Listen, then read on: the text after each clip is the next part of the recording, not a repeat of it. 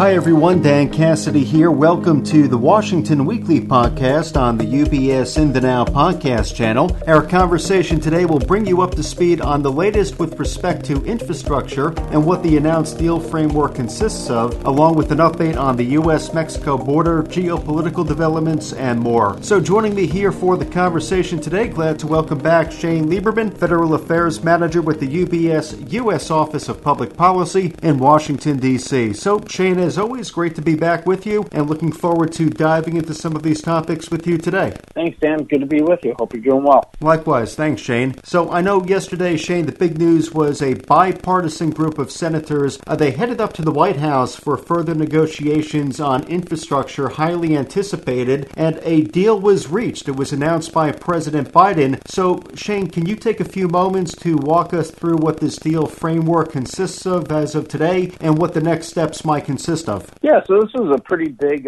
step forward, having a bipartisan agreement like this, which is $579 billion in new spending over 5 years and about $1 trillion over 8 years. You know, this is just an agreement in principle. Lawmakers and staff will get to actually writing the details soon, and then, you know, it'll be very interesting to see if this bill can even move forward. Even though it has this nice bipartisan support, you know, you have both on the left, the progressives, and the right, the conservatives, who don't necessarily agree with this proposal for a variety of reasons. But, you know, looking at this package, you know, of that $579 billion, you're looking at significant money for roads and bridges, over $100 billion, almost $50 billion for public transit, $66 billion for passenger and freight rail, $7.5 billion for electric vehicle infrastructure and, you know, building those charging stations. Airports would get $25 billion, ports and waterways, $16 billion. Then you're also looking at things like broadband, which will get $65 billion, and water infrastructure, $55 billion. And, you know, some of you may have that Texas power grid failure on the top of your mind. The power infrastructure grid would get over $70 billion. So there are many components to this. But I think the key thing for us to do is not to spike the football here and think this is a done deal.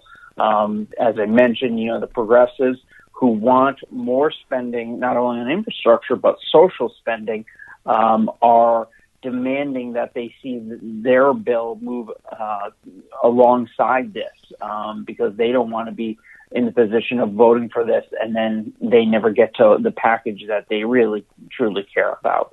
So this is going to be very interesting to see how it plays out.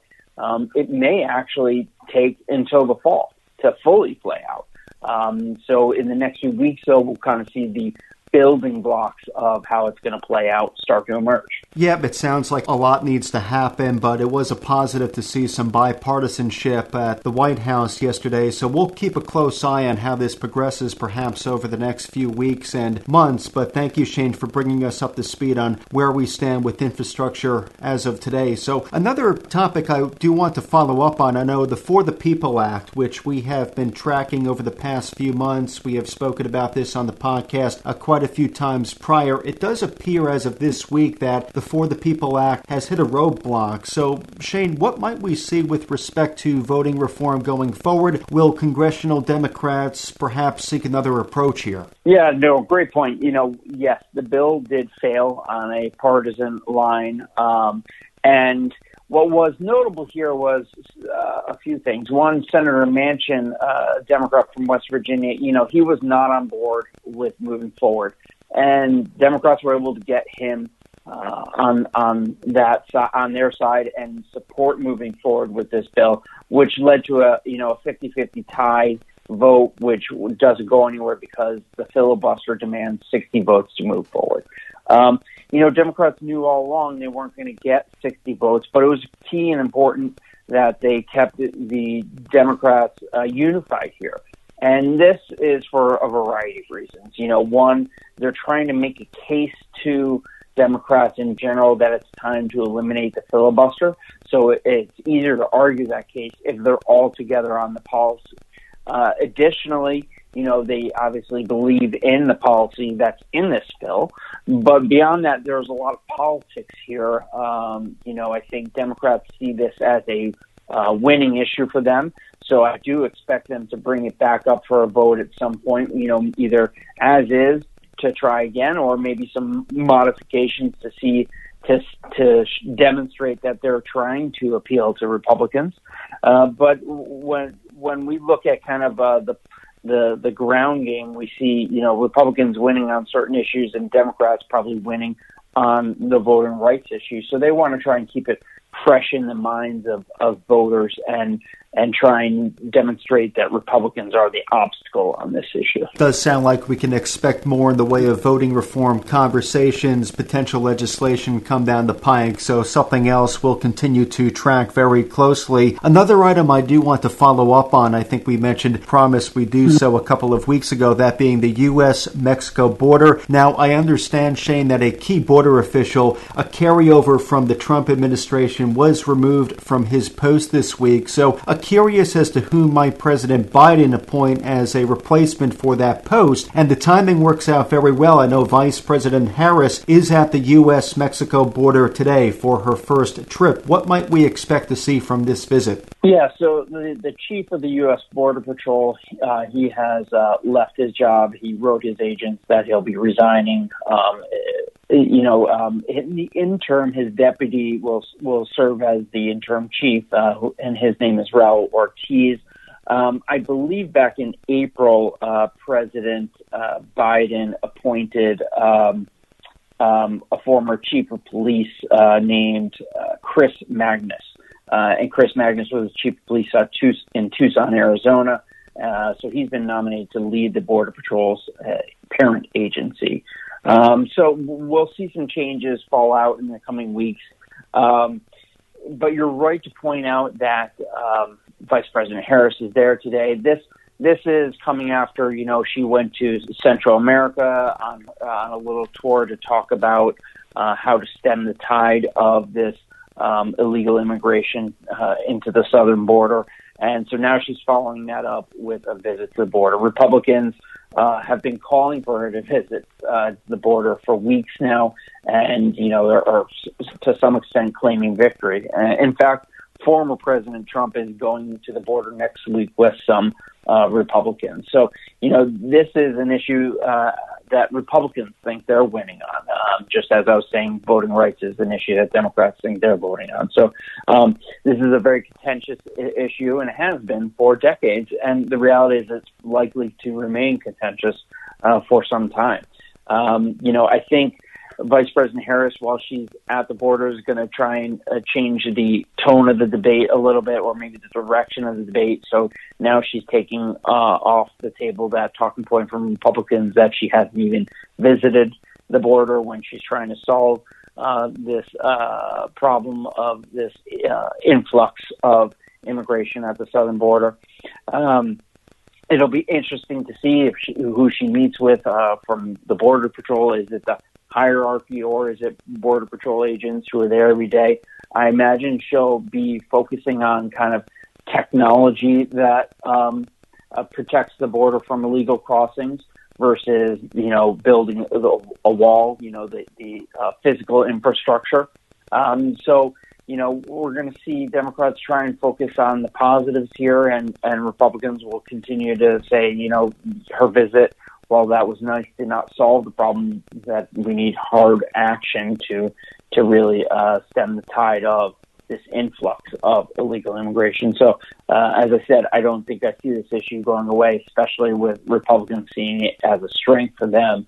They'll continue to talk about it, just as Democrats will continue to talk about voting rights. Okay, well, Shane, thank you for sharing your take. I know a lot of this is still ongoing. The visit is in progress, so perhaps we can follow up and dive a bit deeper into some takeaways, next steps, next week or in a couple weeks' time. But thank you for bringing us up to speed on the latest down at the U.S.-Mexico border. Maybe one final topic we can hit on for this week. This was very interesting. So this is on the geopolitical front. There were reports of an armed armed confrontation in the Black Sea involving UK and Russian military. So what do we know about this, Shane? And I know since we last spoke, President Biden did have his engagement, his in-person engagement with Russian President Vladimir Putin. Curious if you have any thoughts or takeaways from that meeting. Yeah, no, I mean, this was yesterday where Russia warned the UK that it would bomb British naval vessels in the Black Sea if there were any further, provocative actions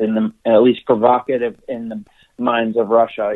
This has to do with, Russia annexed Crimea, which gives them the warm water port into the Black Sea, which is something that they don't have anywhere else, and it's very important to their naval activities. So they're very protective and about this, and you have this just dispute over whether they have the right to that or not. Yeah, other countries like the UK believe that is really Ukraine territory, not Russian territory. So their actions are very provocative to start with. This is obviously not helpful in the larger scheme, but as you were pointing out, while where President Biden just recently met with Russian Prime Minister Putin, our counterparts in Europe are still skeptical.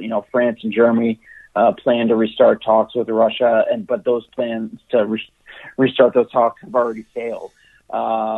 The Baltic nations in the EU are very skeptical and on edge because of their proximity to Russia.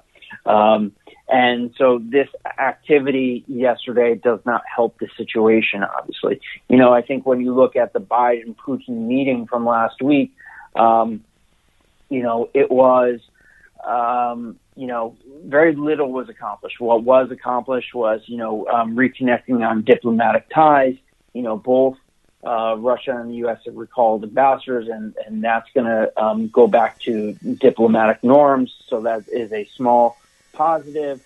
I think, the important thing there was kind of setting the tone for the Biden-Putin relationship and, them to at least establish that meeting, show who they are, show what their demeanor is going to be for the next few years.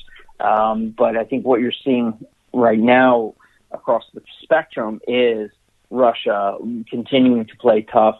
Not only the U.S., but our European allies being very concerned about Russian tactics in the region, and not only in the region, with cybersecurity here in the U.S., beyond the region.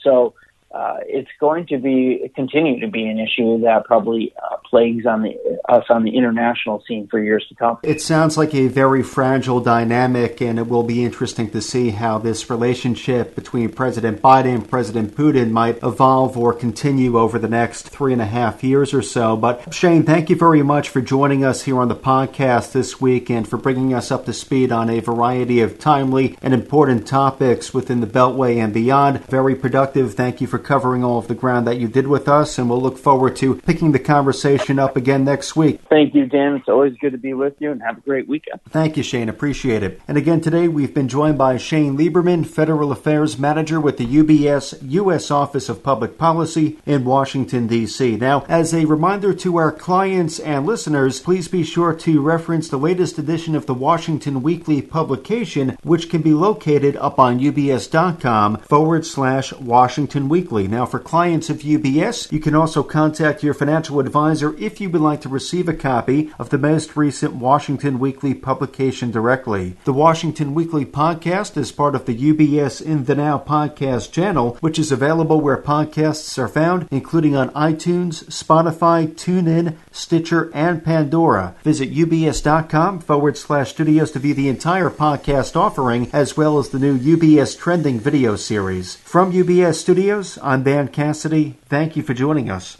As a firm providing wealth management services to clients, UBS Financial Services, Inc. offers investment advisory services in its capacity as an SEC-registered investment advisor and brokerage services in its capacity as an SEC-registered broker-dealer. Investment advisory services and brokerage services are separate and distinct, differ in material ways, and are governed by different laws and separate arrangements. It is important that clients understand the ways in which we conduct business, that they carefully read the agreements and disclosures that we provide to them about the products or services we offer. For more information, please review the PDF document at ubs.com/relationship summary. UBS Financial Services, Inc. is a subsidiary of UBS AG, member FINRA SIPC.